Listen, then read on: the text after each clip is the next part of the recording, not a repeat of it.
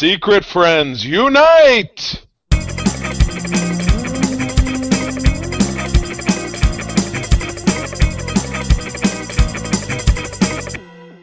Welcome to the Secret Friends Unite podcast, episode 354. This is your guide to the geek side, and I am one of your hosts, Todd Oxtra from beautiful Minnesota, joined by my semi-okay co-host, Charlie Chuckles Carden. Now it went from I'm one of your hosts to my co-host basically sucks.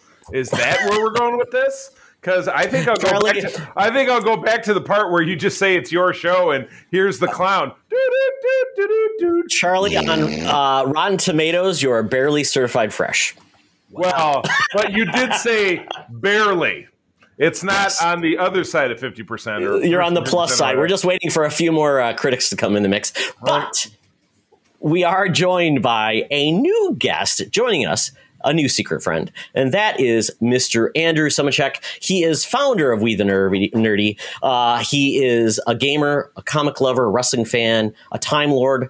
He's spider-powered and also Ghostbuster. Man, that's a pretty thick resume, Andrew. Welcome for joining us. Yeah, thank you. I'm happy to be here. That can't leave a lot of free time if you're, crossing all those. Well, that's to where the Time Lord part must come in. Exactly. Handy, right? I can kind of go back in time, relive events, and also if you watch the latest version of Doctor Who, I can split myself into multiple timelines and kind of do all things at once. Ooh, God, that's like whenever Superman gets a new power. Now he's solar powered or whatever. Yeah, always Deus Ex Machina for Doctor Who. Very good. Inspired by that Michael Keaton classic, Multiplicity. Yes. Right. Oh, I thought you were going to say it was inspired by true events, which is like my new favorite phrase because you can slap that in front of anything. And I said, Todd, our podcast is inspired by true events. Mm-hmm. Why not? In a way, it is. Yeah, everything is inspired by true events. Oh well. So Andrew, we've kind of been in similar circles. I always call the podcast Indieverse is kind of it's kind of multi-branched, intertwined, a little bit incestuous at times. But we all know each other in somewhere where it's like 6 degrees of this instance Sean Capri. So it's very fun to have someone that I know of that started a lot of people on their career to podcasting join us, and for you specifically, want to know your origin of how you became a geek. Well, my origin specifically actually came from my uncle. He grew up collecting comic books, so kind of when I was old enough to read comics, like 4, I started reading them. He started showing me animated stuff like Batman, Superman, Spider-Man. I fell in love with it, and then kind of just fell out from there. So, do you have a specific favorite character in geek media? Is it on the wall right there? That's one of them. Like, I have a couple on the wall. So I've got, if you're talking geek media, you're talking with Spider-Man, of course, is my Marvel guy. Teenage Mutant Ninja Turtles is my independent, technically independent, and when they started kind of line. I have my Dragon Ball stuff up there. And if we're talking like DC too, I don't have it up here because there's hardly anything to get really. But like Swamp Thing is my favorite DC character next to. Oh wow, that's a deep cut. Yeah, that's the first time I've ever heard anybody invoke Swamp Thing as being like, "Man, I'm all about Swamp Thing." So that's awesome. The craziest thing was I actually fell in love with him from the animated series that aired for that one season. Oh my god! Right? Yeah. Right. Like that the was extreme Swamp Thing. I'm plenty fond of Swamp Thing from that movie from '82 and Adrian Barbeau's Rack, but that's just me. I was very impressionable when I was 6. So what do you want? I saw that movie too, and I was like, "There's a lot of boob in this movie," and I'm like, 7-year-old is like, "What's happening?" We say a lot of boob, but a lot of boob is not too much boob because that doesn't exist. So. Right. And this is making Todd very uncomfortable. He doesn't like this. It still might be the only. It might be the only DC mainstream hero that had boobs in it. There's not a lot of Marvel or DC hero movies with boobs in it. So Todd, doesn't that make it double DC? It was funny too because we would go to the comic book store and I would tell my mom I want to get a Swamp Thing comic book, and she's like okay. She would look at it first. She's like, "What is this that you're reading?" And I'm like, "What? You don't see severed hands and half corpses?" And she's like, "You're 7," and I'm like, "What? I'm not going to go out for the kids. Yeah, I'm not going to. It's for the kids. I'm not going to go out and do it. He's a giant plant creature. I mean, what do you want to say? I mean, really, when's the line here? When we cross the line of reality in that? It's a strange path that we walk when we talk about the Swamp Thing. But, I like Blue Devil, too. And, nobody says Blue Devil's their favorite DC character. So, no doubt about it. Yeah, so something also is odd is the comic we picked this week that mirrors the episode number that we're feeding, and that is Avengers 354, Fear of the Reaper, part 3 of 3. So, of course, we missed the first 2 parts. Charlie's read this comic, and why I picked this cover is because it's the weirdest thing, because the Avengers are being cradled in a hand, but they have eyeballs on the fingertips, which I imagine has got to be the most uncomfortable thing in the world, because ow, ow, ow, I'm poking my eye. Yeah. Right. And look at that beautiful shade of hazel. No, this was a wrap up where this incarnation of the Avengers, which is of course the leather jacket. We're just headed into the leather jackets era here. So this is prime 90s. They were slugging it out with the corpse of the Grim Reaper, who is a classic Avengers villain, brother of that's Eric Williams, who's brother of Simon Williams, who's of course Wonder Man, though Wonder Man doesn't appear. But it all takes place in the underworld. They fight not reincarnated versions of dead heroes, but just like skull and bone versions of here's Man-Ape and here's, the Crimson Dynamo or something. It's just it was weird. And at the end of it, it was a lot of splash panels. It was very 90s. And then the end of it, much like almost everything that happened in this run, it had no relevance whatsoever to anything that followed. Thank you, 90s Avengers. You did deliver upon your unspoken promise of valuelessness. It's only as good as if they said at the end, it was just a dream. Oh, but it was Bobby in the shower the whole time. I was about to say, you walk in and you just see, they see Walt, and they're just, hey, what am I doing? I'm just getting in the shower. Yeah, right. Oh my goodness, Bobby in the shower scene. Oh, but anyway, yeah, that was great. I was in high school then, and I was 16, I think, in October of 62. Oh, I'm really dating myself. In October of 92. So yeah, this was the kind of thing keeping lonely Charlie company on those lonely Friday nights when girls wouldn't date me. Oh, poor Charlie. I know. Purple Rain. So anyway, but one person who never has any trouble getting a date at all, that would be our gal, Madam Webb, our senior news correspondent. So we do now have to grab an Uber, get down to the corner of Hollywood and Vine to get the latest scoops with Madam Webb's Rumors and News. Let's go. Now it's time for Madam Webb's Rumors and News. Take it away, boys. Thank you, Madam Webb. Oh, my goodness, Madam Webb. I hope you have all of your Christmas shopping done. I know you order them from Amazon Grime, which means it's just basically anything that fell off an Amazon Prime truck that you found outside of your alley. You gotta brush it off. Then you have to put it back in a sack, and then you give it to Andre, who then gives it to Michael, who gives it to Sancho. Then that gives it to Andre, his brother, and then you give it to Miles Davis's ghost, then again gets it to all your gift recipients and all your jilted lovers that you just want to tell them how much you don't like them. So after that, I think it's about a 3-week turnaround. So just past Christmas. Amazon Grime. It's the grimiest. It's worth every nickel. Oh, so up first, we have a potential redemption for what basically is a movie franchise that I think is kind of driven off a cliff. We have it's funny, even in the trailer, it says it's the Wizarding World. The Wizarding World. This would be the Fantastic Beasts. This is the third film. The Secrets of Dumbledore. Trailer dropped today or maybe yesterday. So our Dumbledore is the Jude Law. We also have the return of Todd's favorite actor, mumbling actor Eddie Redmayne as Newt Scamander. Dan Fogler, who I love, returns. And who else we got? We got weirdo Ezra Miller, who grew his hair out. Todd, who else is in the cast of this? It's jumping. Mads Mikkelsen is basically the right because he replaced Johnny Depp, which I'm assuming they'll say because he can shapeshift or face change or do glamours that this is maybe his real appearance. Right? But yeah, he's in this, and wowie wow! Apparently, another character. Basically, he paired Kevin Guthrie, who played Abernathy, was a follower of Grindelwald. He basically was sentenced to prison for sexual assault. So we've got a lot of people that are no longer associated with this movie series because of some weird things in the background. But I will tell you, this is really going to be Dumbledore is really taking a front and center role in this movie. I felt like he was the main focus along with some other characters. And I felt like this movie series has always been too tied to one plot line that's where the Harry Potter movies did a better job of just kind of telling individual stories, but looping and everything else. So it seems like maybe that's where this is going in this episode. I don't know if this is the end, if this is the end of the trilogy of this one or not, but I liked where this feels to be going. And I'm pretty happy. I don't know if every character will be returning, but I like what this is doing. Obviously, there's still a lot of stench on Harry Potter as a whole because of J.K. Rowling's, and I hope WB just buys her out eventually so we can just focus on the franchise and not her. But after I saw this trailer, I was pretty encouraged that I wasn't going to be bored to death or not care about this series anymore. Right, so I agree. That's where I'm at too. I was watching this and I'm like, they got a little spin on this ball.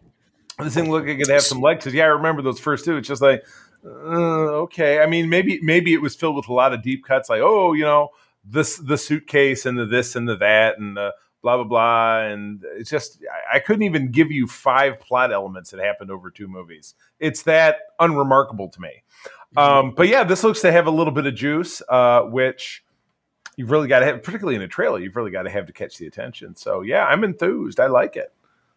So Andrew, after watching this, I'm not sure your background with Harry Potter or this new series, but is this something you're excited for? That's always reaches for a prop. Got one. There's a chuckle and reaches for a prop. I do. I've got 3 ones, but I went for the coolest one. So my wife is an avid fan of the Harry Potter franchise, so I've kind of been there the whole time. If she looks at me, she's looking at me right now, being like, "You flying sack." No, I conjured a cat. You know that I'm into the world.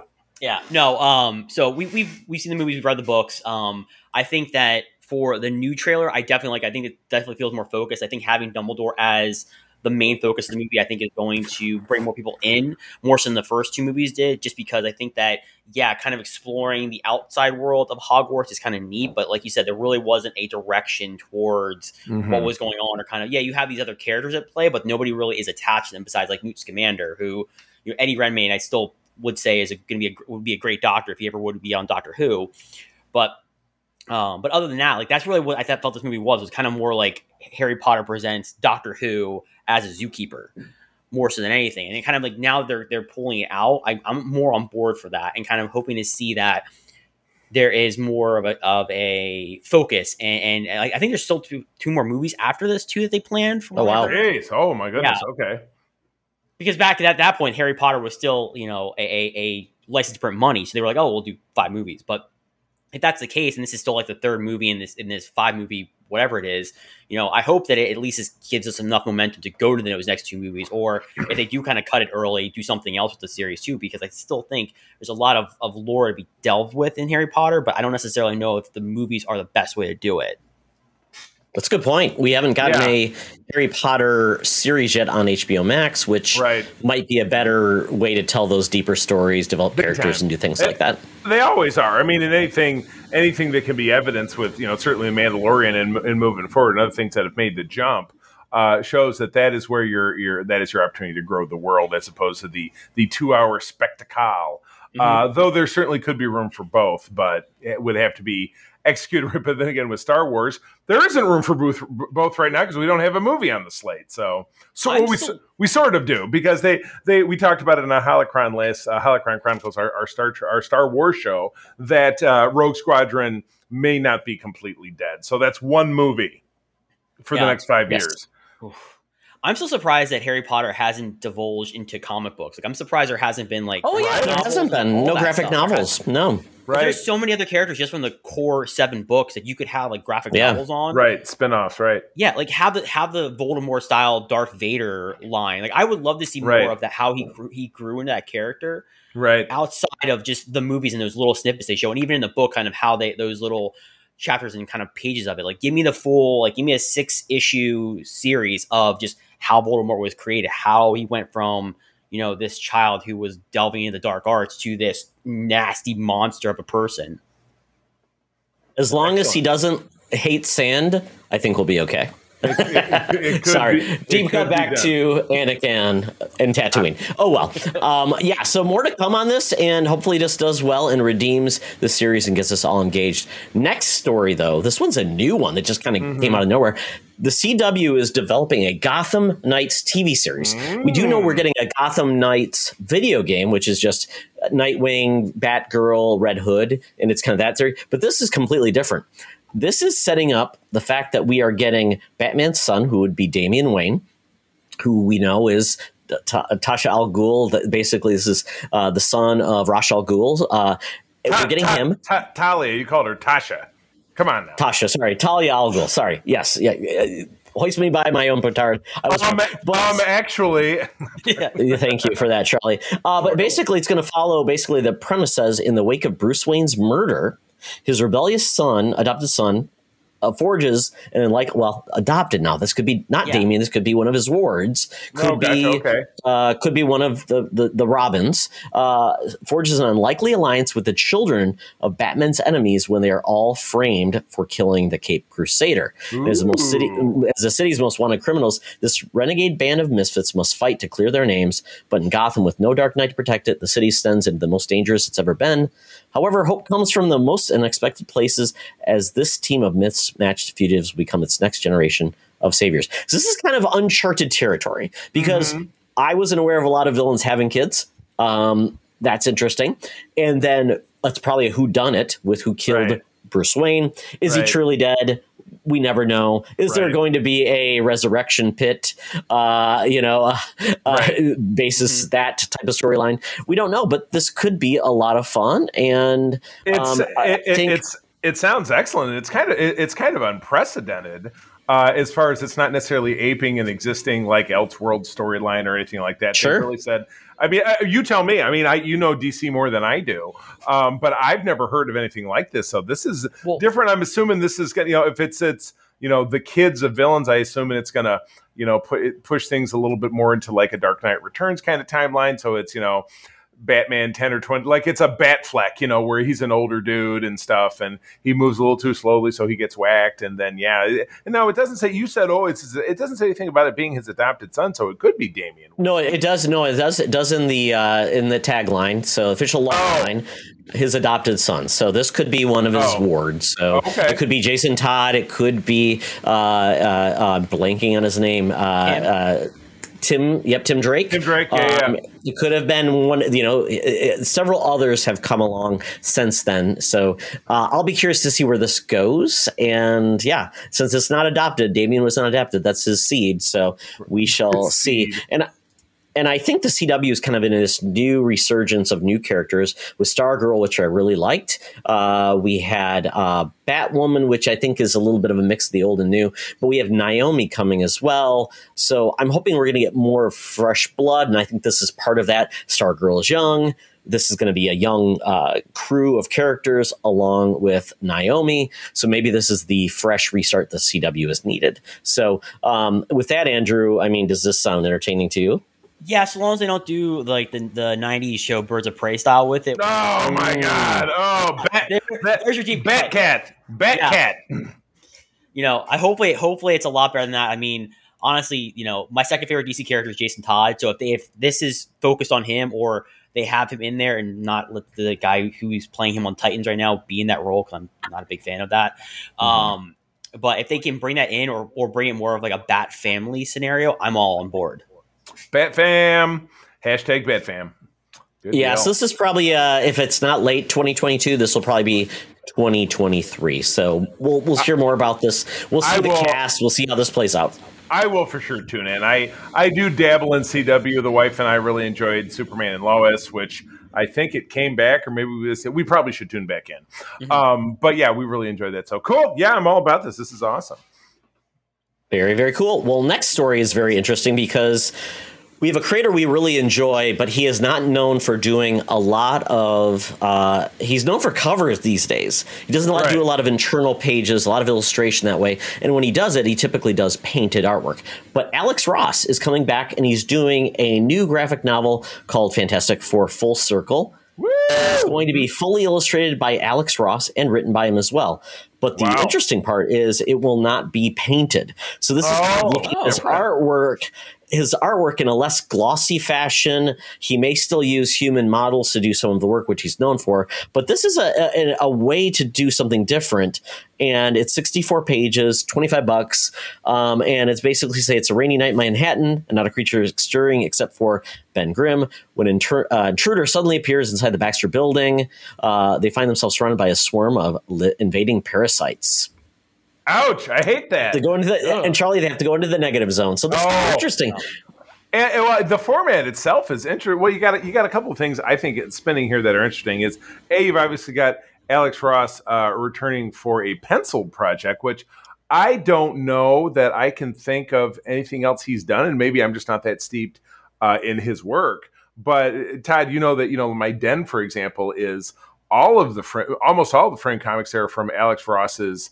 I want to say Timeline series that he published last year, just the white covers with characters painted as they appeared in the 70s and 80s. So it's, vintage Fantastic Four, it's vintage Avengers and all this different stuff. So I've been a fan of his since Marvel, since I was in high school. But that's interesting. But also this prestige format with the hardback 64-page, $25. I don't remember a time that we've had one of these at all. And again, maybe I'm just not keeping up. I do have some of those super old graphic novels. I think I might have Emperor Doom somewhere. I think I have the one the Night of the Living Monolith one, and just some kind of weird ones that they published in the 80s. But those are soft covers, but they certainly don't touch the fanciness of this.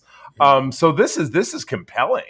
And again, I just read comics digitally, but this just seems like it would just really be something to see and to have. You know what I mean?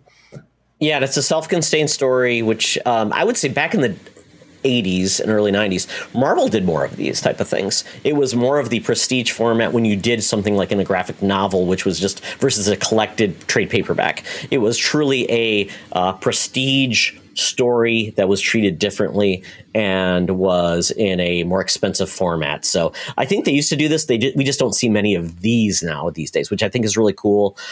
Graphic novels really was supposed to meant it was a one-shot story versus just a trade paperback of collected issues. So it's a little different. It's in more of a prestige format. So I like this. It's really cool. And what I think I like when I look at the artwork with this is included here, I always thought Alex Ross at times is just a little too shiny. It doesn't look like real people. It looks more like plasticky. This with it looks a little bit more realistic, which I think is if you're going to do a graphic novel. But I do love Marvels. I do love Kingdom Come. I love those books. Uncle Sam for Vertigo. So yeah, so he does some great stuff in his covers, of course. So so Andrew, I don't know if you still dip into comics, but is this something that is would get you interested? Definitely. I mean, I've always been an Alex Ross fan. I mean, the guy is one of the biggest icons in comic cover history. I mean, comic artists in general, too. Fantastic Four really doesn't... I've never been super interested in Fantastic Four, but kind of seeing the story concept and being a single kind of deluxe issue, I definitely would jump into it for sure, kind of just to see what it is and maybe have it as a collector's item later on, too. Especially Alex Ross is getting older, and you don't see many of these kind of coming out from him other than like a specific cover or maybe one or two issues that he actually draws on. But this might be something that's worth owning. Yeah, right. I mean, and this is coming out in August, so this is like actually something you probably put on your wish list and say, loved ones, there's something I would like. Please get it for me. Thank you. Thank you, loved ones. Yeah, so coming, check it out, guys. I think this could be really interesting, and I like to see more of this with these great art teams and great writers to see them do really cool stories that they don't have to worry about. Are they going to be behind deadline? Does thing get delayed? Nope, it's just one story pick up now, and you've got it. So there we go. Next story, though, is interesting, and the fact that we are getting a new take on Buffy, and it is called In Every Generation. This is actually a YA novel, which YA novels with like actual like I know DC is doing this with like Beast and Raven and some of those characters where it's really capturing that a different audience to bring in them into heritage franchises. And so we're getting this. Basically, it's a sequel to Buffy the Vampire Slayer where we have a new Slayer coming out, and it is actually a witch, and it happens to be Frankie Rosenberg, the daughter of Willow. And it's very cool, and it's being done by Disney Publishing Worldwide because they own Buffy the Vampire Slayer because it's part of the Fox empire. We've got teen werewolf Jake. It's Oz's cousin. Younger brother of the cousin who bit Oz. So we have a werewolf there. And let's see, do we have any other characters returning in this? Spike is also going to be involved, and Oz, who apparently has a little bit of Xander coming in. And I'm looking at, and it's great. I'm looking at the cover right now. It says In Every Generation, and below that the tagline is the stakes have never been higher. Stakes like a vampire. They said the thing that was with the thing. Very clever. No Angel? Come on. That could probably be a thing where it could be a thing. I just said that. Come on now. They don't want to probably give away too much, but it's one of my heritage series that I love. Love the series. Loved like Angel. I'm behind on the comics that followed as official sequels. They've changed ownership now. I think it's with a different publisher now. Mm-hmm. But this has got me excited. And it's a novel, which I don't think there's really been like great Buffy novels. There's been, I think, novelizations and things like that. So this could be really cool. It's probably like $25 in hardcover, but probably $15 in paperback. And I'm looking for a date when this will come out. And I'm digging. I don't see it. I know. So much preparedness. We really work hard. For you, dude. I try. It's a long article, so it's probably bothered. So we will see when this comes out, but I will put this on my said wish list. So I know this is coming. It's not Buffy's not for everybody, but Charlie, I don't think you care at all. You watched a few episodes of Buffy, but Andrew, is Buffy any interest of you? Yeah, I mean, I love Buffy the Vampire Slayer growing up. I did lean more on the Angel side once he kind of got his own spin-off series, but I've always kind of liked how Josh Whedon kind of expanded the series into the Dark Horse, and then, like you said, they did change ownership to IDW, so they kind of got rid of some of the canon that was established with the Dark Horse series. I am kind of curious to see where they go with a Next Generation. I think that's kind of been proposed before, I think, in some of the comic books, but I'm kind of curious to see how they approach that more so with this new generation, kind of see what other characters, if they kind of do more of like a Force Awakens type of thing where they bring some of those old characters back in as more of the, oh, look, hey, we're here and we're here to help you guys out more so than, we're all starting from scratch. So, I'm always up for more Buffy. More Buffy is always better. Better Buffy. Yeah, exactly. Bring the heritage characters off to either kill them off or make them turned or something unique. And then there was an actual sequel in the far future sequel called Frey of Buffy, where it was basically a Slayer in the far future. That was a lot of fun, but that obviously was a limited option. So maybe this will be more and more Buffy series. So for Buffy fans, the Scoobies, they are back again. Last news piece, though, this came out of the Game Awards, and we are getting, obviously we knew Sonic 2 was getting a release in 2022, and we didn't know when we'd see a trailer, and we got it. It was very funny, Charlie. I know you didn't probably watch the Game Awards, but when they announced it, they brought in the voice of Sonic, our good friend Mr. Schwartzman, Ben Schwartzman. That's correct. And they also had Jim Carrey doing the weirdest intro in the world. I don't think he was even understanding what he was supposed to talk about. Oh boy. But he did something very weird. And then we got the trailer. Very weird. It just, I would say watch the intro because it's like Jim Carrey doing his own thing, and I'm glad he didn't phone it in because he definitely didn't. So yeah, we got the trailer, and I mean, we've got Dr. Robotnik back, Jim Carrey full on mustachioed. Sonic is trying to be a hero, but the cool part we've got Idris Elba being Idris Elba as Knuckles, and it looks cool. Tails is back. The original voice actress since 2014 is doing Tails. This looks like a lot of fun. So, Andrew, being you are a gamer, what did you think of the first Sonic movie, and what do you think of this trailer? The first Sonic movie I thought was it had its moments. It definitely was a better movie than the original trailer with the other Sonic versus Right. I am super excited for Sonic 2 because it looks like it's more towards what I think the animated series have been, and more of like the Archie comics used to go to, where it's expanding the lore, but it's also kind of keeping true to what the game is. Because you see the plane scene alone, with Sonic kind of just sitting on top of the plane with Tails, that to me echoed Sonic the Hedgehog 2 so much.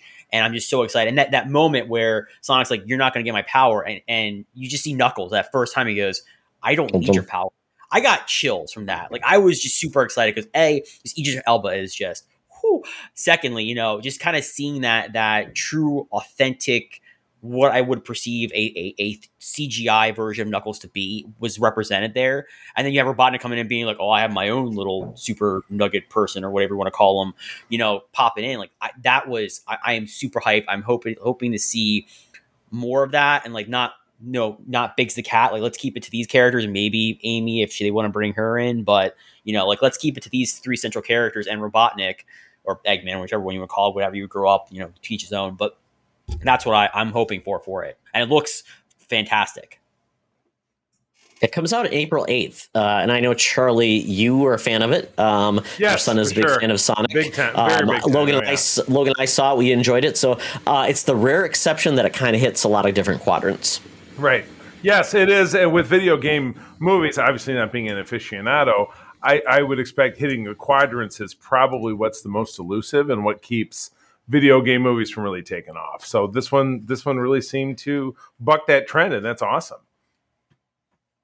Yeah, so I think a good 2022 is hopefully going to be a good year for movies, and this is going to be one of the big ones in the spring. So there you go. Well, that is it for the news this week. We had a lot of stories, a lot of fun things, a lot of cool things to look forward to. So hopefully, if you're interested in these stories, or if we missed something about these stories, let us know on the Twitters, and we'll tell you how to get us that at the end of this show. So, Charlie, I think it's now time for us to take our leave with Madam Web.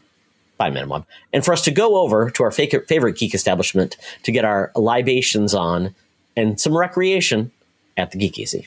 Talk nerdy to me. Talk nerdy to me.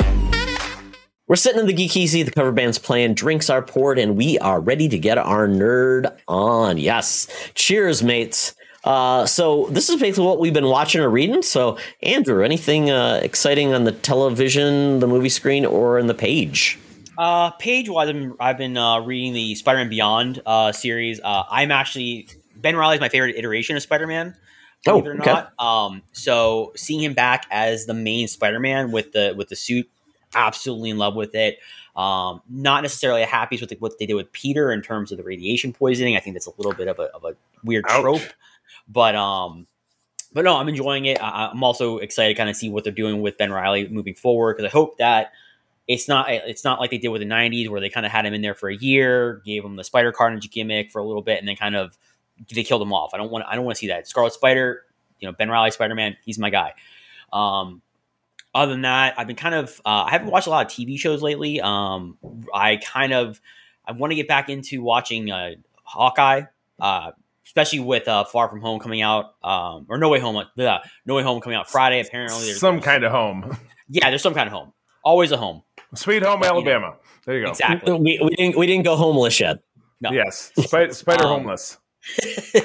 Oh God, I'm waiting for that'll be like the 6th movie in that series. But I have been heavily into reading the Stormlight Chronicles from Brandon Sanderson. Oh yeah, Brandon Sanderson. My son is a huge fan of him. I've wanted to get into it. Those books are so huge. Yeah. So my friends have been begging me for the last 3 years to jump into them. So I jumped into the Dune Saga last year. I read all 8 of those books, or listened to all those books. But I was like, okay, after that, I'm going to go into the Sanderson verse. I jumped in with Mistborn.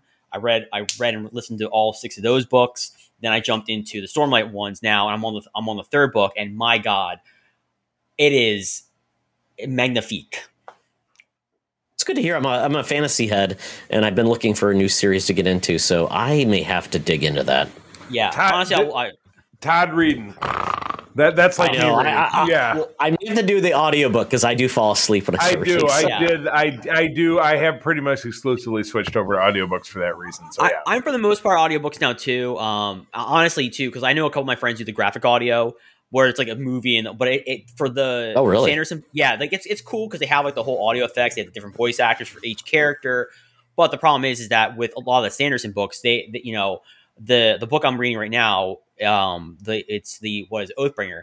That's almost 60 hours just audiobook form. Holy cow! Right.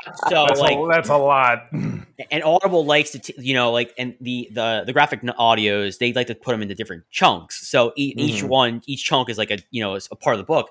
So that for me, like I listened to Warbreaker like that, which is a spin-off series of sorts for that series, and that was 3 credits on its own. Just to listen to that for one book. I'm like, no, that's wow. I'm not doing that anymore. That's pricey, yeah, right. But it's just like it's the way that he builds characters from like if you like comic books, I would definitely suggest the Mistborn series. It's very much a comic-ish kind of like origin story, very much. I would definitely recommend jumping in that way, and then kind of like because I've had my friends who they've been like Sandersonites or Sanders, whatever you want to call them. They were ones that kind of being like, hey, look, start with this. And then once you get your teeth into this, go into the Stormlight stuff, because the Stormlight stuff it's a meaty universe, but you kind of want to get your dense. Dense, meaty. But yeah, Mistborn's kind of like they're phenomenal books. They're still, I think, my favorite ones in the Sanderson books that I've read so far or listened to, whichever you want to say. Mm-hmm. But they are the ones like basically like you have like it's a very comic power universe, and they kind of, to sum it up real quick, they have these mystical elements that all revolve around metals. So you have to ingest a specific metal and you get a specific power associated to that metal. So like one metal can let you pull, one metal can let you push, etc. But you have to have these specific metals in your body and you have to be able to burn them. But it's kind of just like this whole, and you have to kind of discover the powers and all that stuff. But it's very much like a coming of age story as well with that superhero background. But it's very well written, very, very well worth your time. Very cool. I will check it out. My son, like I said, read another series that he loved by him. So I recommend, and I know he took over the Wheel of Time series too. So he's a great author, and I just need to get into his stuff. So enough people have told me, so it's now my time to do so. So I think audiobook will be the way to go. So it's too late for Christmas, maybe. I'll put it on my Christmas list. Maybe my mom will buy it for me. Maybe not. Oh, well, we'll see where it goes. Well, thank you for that, Andrew.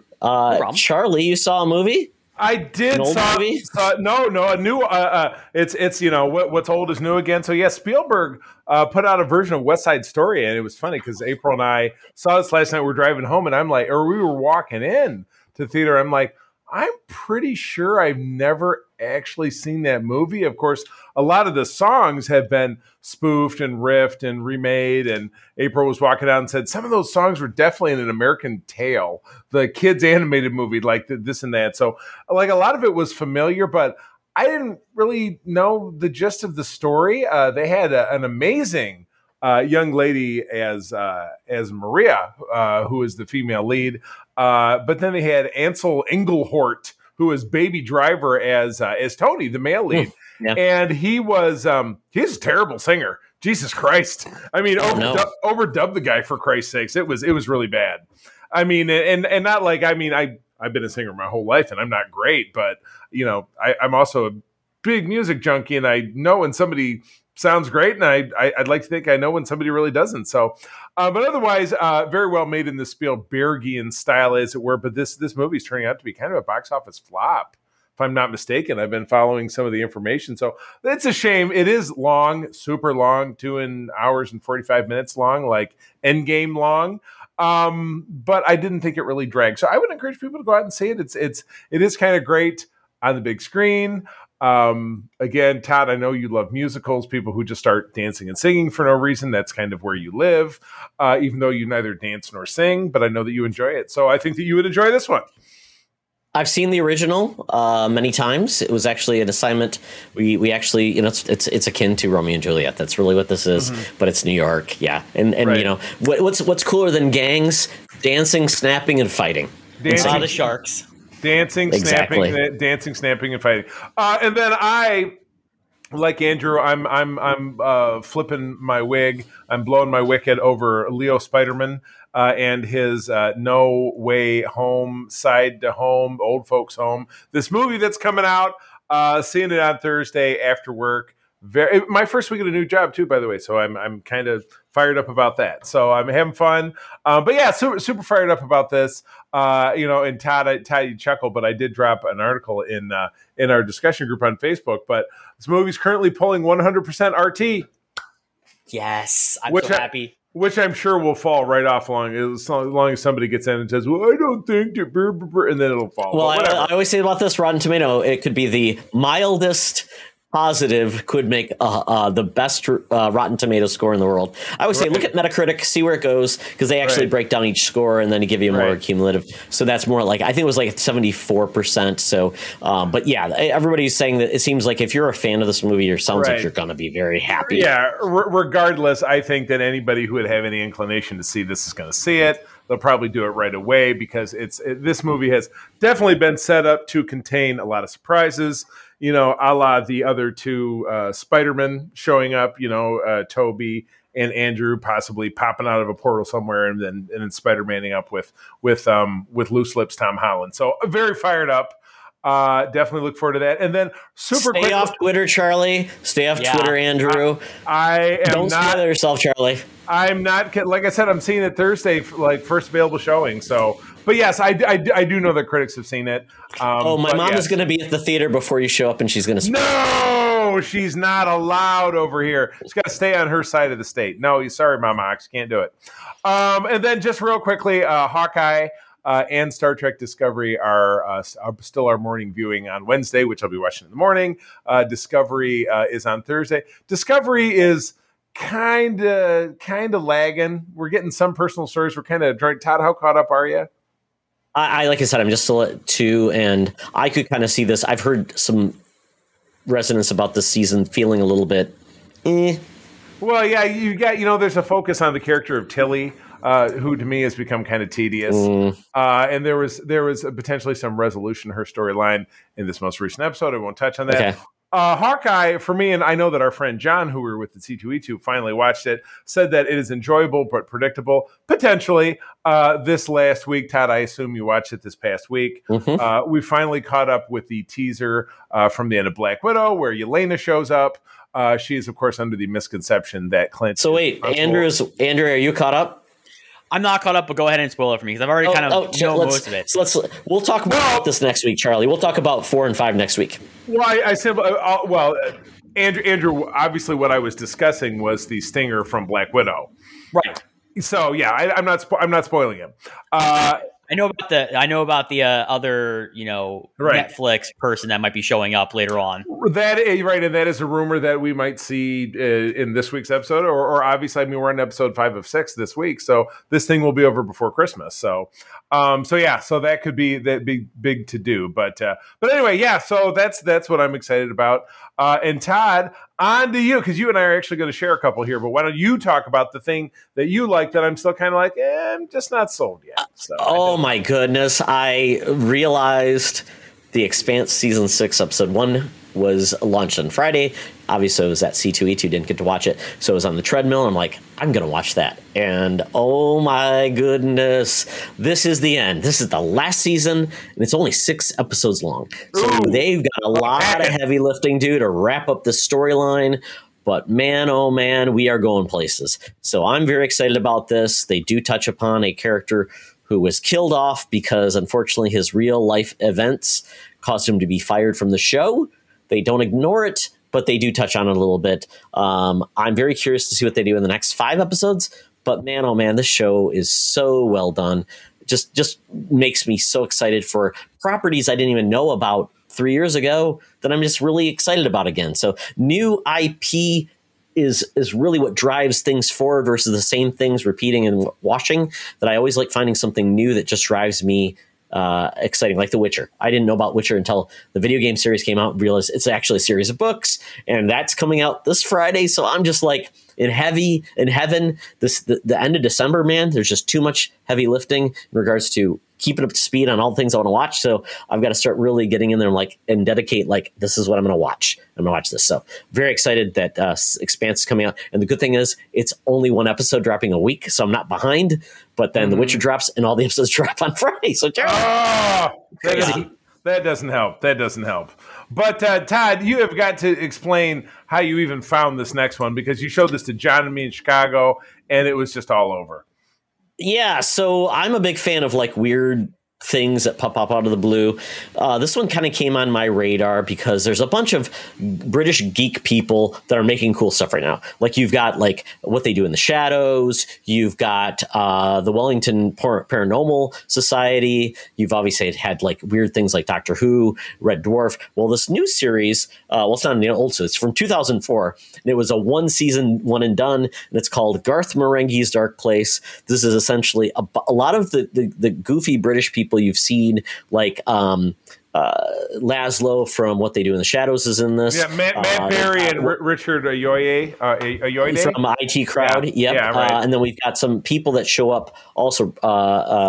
I believe is it Richard Merchant from the original Office and a bunch of other different shows is in this as well as a guest appearance. But this is basically a writer called Garth Marenghi, who has the ego the size of a planet, who had a series that he produced and filmed about this hospital that is also a portal to hell, that he basically, it was created and then shelved.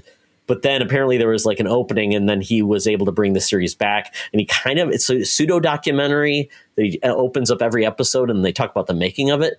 But it's just so damn goofy and weird and low rent, but intended to be low rent, that they basically, this doctor, he basically is just does these wacky things with the paranormal and aliens, and the cast, the editing is bad, but it's intentional. They have bad special effects, and the writing is, though, hilarious. So I'm a big fan of this show.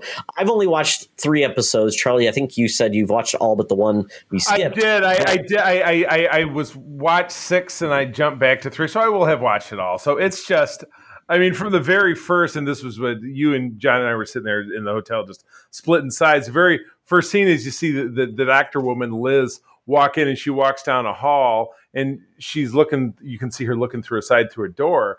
And she sticks her hand out and somebody tosses a cat out and it goes blop, and then it zooms in on the cat and says, "You should just leave," in a voiceover, and the kid's like, "Did that cat just tell me to leave?" And it's just John just says, "Oh my God, they don't care. They're just going for it." And that's the whole show. It's balls to the wall. Just absurd, which I try to sit down and watch with April. She's like, "I can't watch absurd shit like this. This is not for me." But we were just chuckling. We were having a good time watching. It's totally ridiculous. Yeah, they've got like weird like editing, like voiceovers when they're overdubbing and things like that. And you found out the one guy who's been brought as a producer, apparently he can't be seen looking at a character, and that's what he's asked for. So anytime he's talking, he's looking away from the character. It's just very weird. It's really well. It's somebody's vision for this thing is so well done because it's so horribly off, but it's all tied into the main character, Garth Marenghi. So I recommend it. It's on Amazon Prime right now. If you watch, it's like 6 episodes. So it's well worth your time if you like wacky, weird genre comedy. So, and don't blame us if you hate it. Just watch a trailer. You'll know if you're into it or not. Right. Exactly correct. It's okay. We didn't do it. It's not us. It's not us. And then that sounds awesome. Yeah, I think you'd like get a kick out of it because it's got that kitsch and fun and goofy, and the writing is really spot on in regards to what the characters are saying. So it's a well written geeky comedy show. Then lastly, Charlie and I went to C2E2. The last time we went to C2E2, which is Chicago or Comics and Entertainment Chicago Exposition, I believe. Is it? Yeah. Oh my God! It's C2E2. Yeah, there you go. Sounds great. Yeah, it's Chicago's biggest con. Last time we went to it was in March 2020, just before everything shut down. Right. We got to do this, and then it came back in December 10th through the 12th. So we got to do that. Our friend John, who is an original secret friend, he traveled from Washington. We're all college roommates. It was a great time to come back. It was all, you had to be vaccinated, show your ID, wear masks. We had a great time doing this. And one guest we wanted to see that was going to be there canceled, Ming-Na Wen, who is obviously in so many geeky things. She was Mulan. She was in Agents of S.H.I.E.L.D. She is now in The Mandalorian. Anyway, she's been in so many things. She's a great actress, looks fantastic. She wasn't there. So the only thing left we wanted to do was see Timothy Zahn. And he did a panel. And Timothy Zahn is the foremost expanded universe Star Wars writer, created the character of Thrawn, Mara Jade, and a few others. And he's basically had a resurgence of where Disney has basically embraced a lot of his creations and is allowing to still create these characters and bringing them into the Marvel cinema or the Star Wars universe, which is great. So we had a great time. His panel was awesome. He did a little spin off about where he's doing, where things are at. He couldn't say much, but then he did all questions. We had some goofy questions, but Charlie got to ask a question. Charlie, what was your question to Mr. Zahn? Well, it's funny because you kind of turn around and spun it into what we're going to talk about in the last segment. But yeah, I walked up to the guy and to the microphone. Of course, I said who I was, where I was from, and I plugged Secret Friends because that's my job.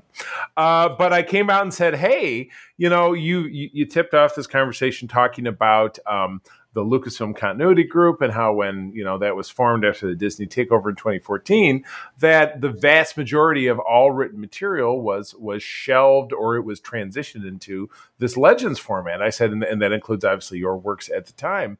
Of those characters from those novels that you wrote, who are the characters that you are looking that you would really be looking forward to have reintroduced into canon and to become part of the official storyline? And he spun it from there. I thought it was a brilliant question. Good job, Charlie. Allow myself to introduce myself. Allow myself to congratulate myself. Yes, exactly. But yeah, no, that was fun. And then at the end of it, when the panel broke up, I went up there and I provided him with the great Secret Friends Unite postcards that Todd had printed up. And I have a personal business card with my SFU information on it. It said, please get in touch. So I'm sure, Todd, that Timothy Zahn will be contacting us absolutely any day now. So that he can be a guest on one of our shows. I'm absolutely positive. If he knows what's good for him, he will. Oh yeah. Whoa, well, that was a little more threatening than I intended. So I'm not. I don't know. I don't know that I tie myself to that, Mr. Zahn. If you're listening, that wasn't my intention. Well, we have an in with him because I didn't know this. He's from Chicago, but he was a Michigan State grad. I did not know that. He has a degree the man has a degree in physics. So how cool is that? So very cool. He's a cool cat. Yeah, we had a great time. I went to a lot of booths, got some cool art, but it was more of a smaller presence. There were some celebrities signing and such, but hopefully next year, which is coming back in August of next year, people won't be afraid to go out. People will be fully vaccinated. The world will get back to a place of normality where people will be able to gather as geeks. But it was great to see everybody there, cool cosplay, good panels, people having a good time. So it was great to see this, and hopefully more cons will happen in 2022. Absolutely. No, look forward to it. Looking forward to it. Well, that is it.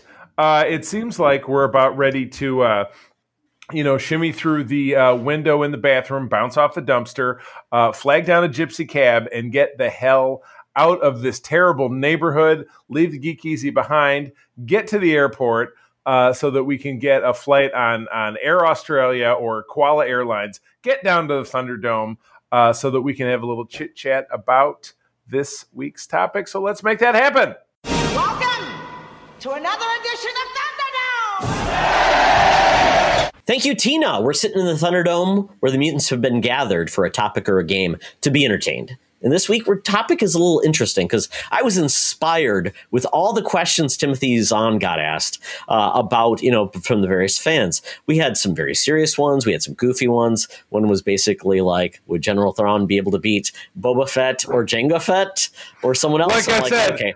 My interpretation of it, who would win in a fight between Superman and an elephant? And I still don't think we have a good answer. We do not. But that led me to, like, we've never really considered that for our show. So I thought this was a good way to kick it off. So our question is, what creator or character would you love to meet? What would you do with them? Meaning, would you be at a restaurant? Would you be doing karaoke? And what question or questions would you ask them? So, Andrew, do you have one in mind? I do. And it's been one that since I was a wee lad, I've always wanted to do. It would be Ray Stantz from Ghostbusters. Ooh, okay. I would love to be sitting in Ray's Occult, reading up on all these paranormal books that he has, and just asking him how the technology behind the proton packs, the containment unit, the ghost traps, like how all that was made. I'm so curious behind the technology and kind of how everything kind of sits in there, because they have portable nuclear accelerators on their backs. How do they make that function? Because you kind of see little elements here and there from the movie, but they never actually go into I would love the actual scientific background to it and how they actually got it to work, especially with 80s technology, because that was like 8-bit 8 tracks and cassette tapes. I want to see how they actually got that made. And we did see in the most recent Afterlife, which I'm assuming you've seen, when his granddaughter was taking the proton pack apart, and I was like, ooh, that's kind of cool. Yeah, like the cyclotron, like seeing that kind of all pop out and everything. I love seeing that. But you still don't see you see little bits and bobs there. But I would just love to kind of sit there and probably not even just talk about that, but more just the occult and what he's seen and kind of all his experiences, and also too, why the Stay Puft Marshmallow Man? Like, really, why did that pop in there? I know he says that because it felt safe, but really, why of all the things you would think of when the end of the world is happening is a little puffed marshmallow person? So I will do a follow-up question for you, and I'm going to ask you if you do meet him finally, and assuming he also dabbles in the world of spirits that are drinkable, ask him what got him to make Crystal Head Skull vodka, because once again, intriguing. Charlie and I bring up that topic I think once a quarter, right, Charlie? I love how I get thrown into this because there's no Dan Aykroyd reference that Todd makes that it does not also involve Crystal Holskin. Oh, I can't even say it. That damn vodka. Amazingly, it didn't show up in the film, but when we had my pal Dan Holroyd on, who is a paranormal investigator and Ghostbuster cosplay, like one of the biggest ones in the state of Michigan, he had one of them on hand to share. So it's a whole thing. Yeah, I was surprised he didn't pull a little thing and just drink a little bit of the Crystal Head vodka, like one of the little shot glasses or something like that. Like, come on, Dan. Yeah. Yeah, it wasn't actually. He didn't have it was actually not filled. Like he didn't get Egon's skull and fill it with. Oh my god! It was too fresh from the kill. Is that part of the Indiana Jones fourth movie? Oh, you're right. That. Oh god, no, please. Have you gone too far? That's really what it was. That was the crystal skull. Oh my god. Oh, great question. Love that. So, Ray Stantz. Be on the lookout for Mr. Andrew in that question. So we'd love to hear about that. Charlie, you have one yet, or do you need to I do, and this is one that it's somewhat controversial, but it's potentially not as controversial as if it would be if I would have said the name of the gentleman whose name also gets thrown out there. But I would really like to meet Jon Favreau. I'd like to meet him. He's somebody who is, he's outside. He's not really quote unquote outside of the system. He was an independent film actor, and I'm trying to remember back to Swingers. Was that him and Giant? Well, I know, but I mean, did they both write it? Did one of them direct it? I'm trying to remember the specifics because they clearly both acted in it, and that was his splash. And it was funny because I saw him on. He had a stint on The Sopranos, which was in the early 2000s, and it was like, oh my god, he was young and handsome once. But kicking it off with this was the guy who kicked off the MCU. He directed Iron Man's, I think one. Did he at least 1 and 2? But was really responsible for shaping really what kind of followed from there. And continue to be involved and again, I'm doing this somewhat off the fly because I just kind of decided this as we were talking. So I don't have his entire resume in front of me, but what he has done for Star Wars, what he did with The Mandalorian is unparalleled. I think found a way to make Star Wars edgy again after Star Wars really lost its edge after the prequels, in my opinion. You know what I mean? The Mandalorian, I won't say that they didn't miss a beat. I wouldn't say that they didn't have some really, bland, like, Mandalorian comes to town. I need your help with the thing. Well, I'll help you with the thing. But first, you got to do this thing with me where you'll probably get killed. But if we don't die, then I'm going to help you with your thing. That happened like 5 or 6 times over 2 seasons. Mm-hmm. So, yes. But, my God, I can still watch that show. And again, it's bite-sized. It's 8 episodes, 10 episodes, whatever it is.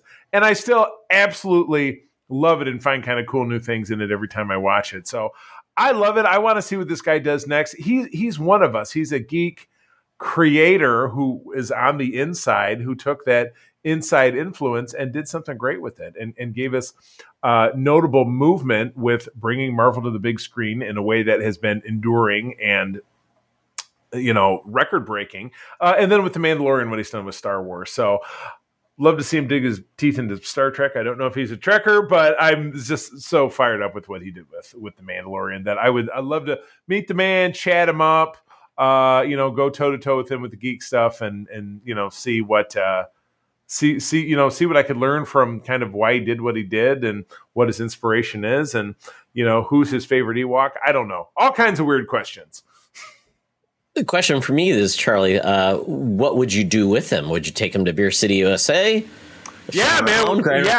I would take him down to my other favorite Michigan town outside of Detroit of Marshall. I'd take him to Dark Horse. We'd have a couple of pops at the bar, maybe a pizza, and then walk next door and have an ice cream. I don't know, and just be chatting about Star Wars. It would be awesome.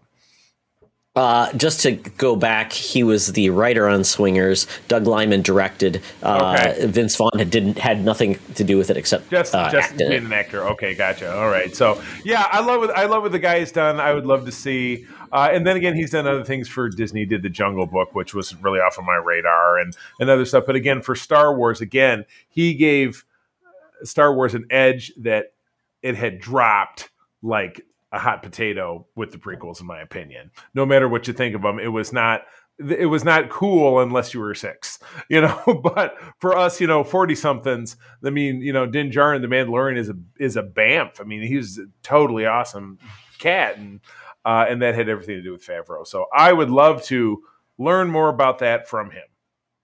I would say, he ranks it way up there on the level of actor directors. There's not a lot of great actor-directors, but we've got, obviously, Clint Eastwood, great actor-director, won Oscars. Robert Redford, same there. Mm-hmm. There's not a lot of other great actor-directors out there, and I would say he's one. And he's also continuing to be in things. Now, he's not a great actor, but I think it's the fact that he's had an acting career in various things. He was even on Friends, for God's sake. I was about to say... You don't find his portrayal of Happy Hogan, which we'll see again this week in Spider-Man No Way Home, as being compelling and rich? No, but it just goes to say that it goes to say, though, that you can be someone that just is doing your job, doing a good job. I mean, he's directed some things like Zathura led him to get Iron Man, which is just out of the blue. But I mean, be competent, have an interest, and be know some people, and gotta love that guy. He's fantastic. So I'm going to lean into, in my question, it's going to go to Guillermo del Toro. Not an actor, but he was in a video game, Death Stranding, which was just, But I mean, talk about a guy who is a geek at heart. He is one of us. He loves video games. He loves comics. He loves horror. He loves everything under the sun. Started out as an indie director in Mexico. And you think of how would you made horror films and made a name for himself. And then his first movie he made, big movie, was Mimic. Just think about that. I mean, Mimic, it was one of those 80s, not so great horror films. And then he went on to Hellboy. And Hellboy? Really? But it just led into his love of horror and comics and those that aesthetic that he's known for. And then obviously he goes to then make movies that have more and more I guess we'd say presence and weight. And then he got his Oscar, but he hasn't leaned away from his geek presence. He was just at the Game Awards talking about Silent Hill. So, I mean, he still is in tune with his love and interests. Actually saw a museum studio tour of his of basically all of his possessions. He did a museum tour with all his possessions and his movie work and stuff like that we got to see. It was so fantastic. So I love the guy. He's really a cool guy. He's from Mexico, so he brings his heritage too. He does a lot of foreign language films. So I would want to talk to Guillermo del Toro. I would have him take me to the coolest hole-in-the-wall place to get awesome tacos. We would just chill out, have some cerveza, tacos, have a good time. You'll watch out. It'll end up being that place from dusk till dawn. It probably is with vampires, and we'll get killed. But I mean, I would ask him. I would definitely ask him to say if there was any other geek property beyond Hellboy, because that was his baby, that he would like to develop and do and put his mark on it. I would love to hear it. Obviously, he would love to do something with Silent Hill. That's a little more complex. But I would love to hear what he would like to do in another geek property that he would like to see elevated. I know he wants to do the Mouth of Madness, he wants to do he did Crimson Peak, which he liked there, but he wants to do something with Cthulhu and that type of mythology. But from another lens, I'd like to hear what type of geek mythos he'd like to go after next, because he can do anything he wants. And when you've won an Oscar, the world is your oyster. People love him. He's got a dedicated group of actors, and his movie, I think it's called Midnight Alley, is coming up in the next couple of weeks too. I just love his style, and I just can't wait to see what he does next. So Guillermo del Toro, join me for tacos, a beer, and tell me your secrets. That's all I ask. Did you ever hear about his Dark Universe script that he wanted to do? For like the Universal?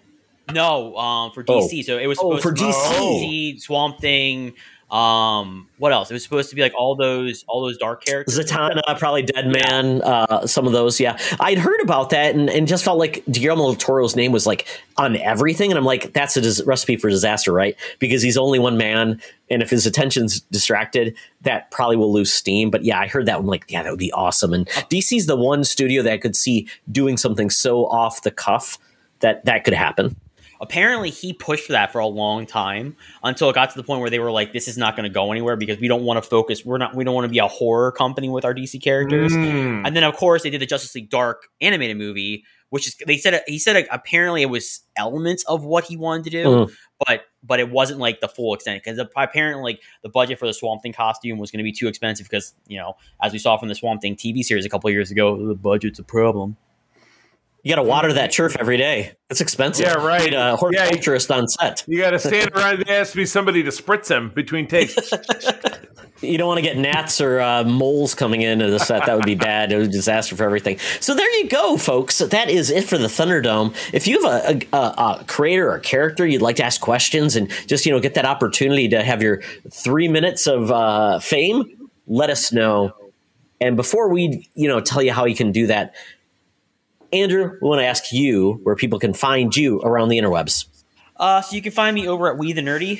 We're pretty much writing articles every week. It's myself and a couple of my other writers that we're reviewing comic books. We're doing hardware right now. Have a bunch of big things planned for 2022 that we can't talk about just yet, but you guys will see soon. Other than that, you can find me over at Twitter, over at We the Nerdy, and at Semachek. I'm on both accounts. I'm primarily on my own right now, but if you want to tweet at We the Nerdy, by all means do so. You can also find me on Twitch at twitch.tv/We the Nerdy. I'm streaming, trying to do weekly again, gaming stuff, variety streamer, just doing whatever I feel like. You can also find me over at TikTok. I do have a TikTok. It is at We the Nerdy. Oh my goodness. Are you doing dances? No. I am not. The kids love that TikTok. It's the thirst traps is what I do. They're mankinis and such, I assume. I just don't know about that. Oh my goodness. Crazy awesome.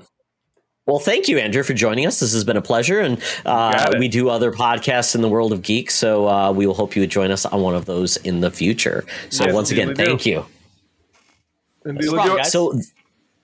So this has been an awesome episode. Hopefully everybody enjoyed it on the road. But, at this point, Charlie, where can people find you?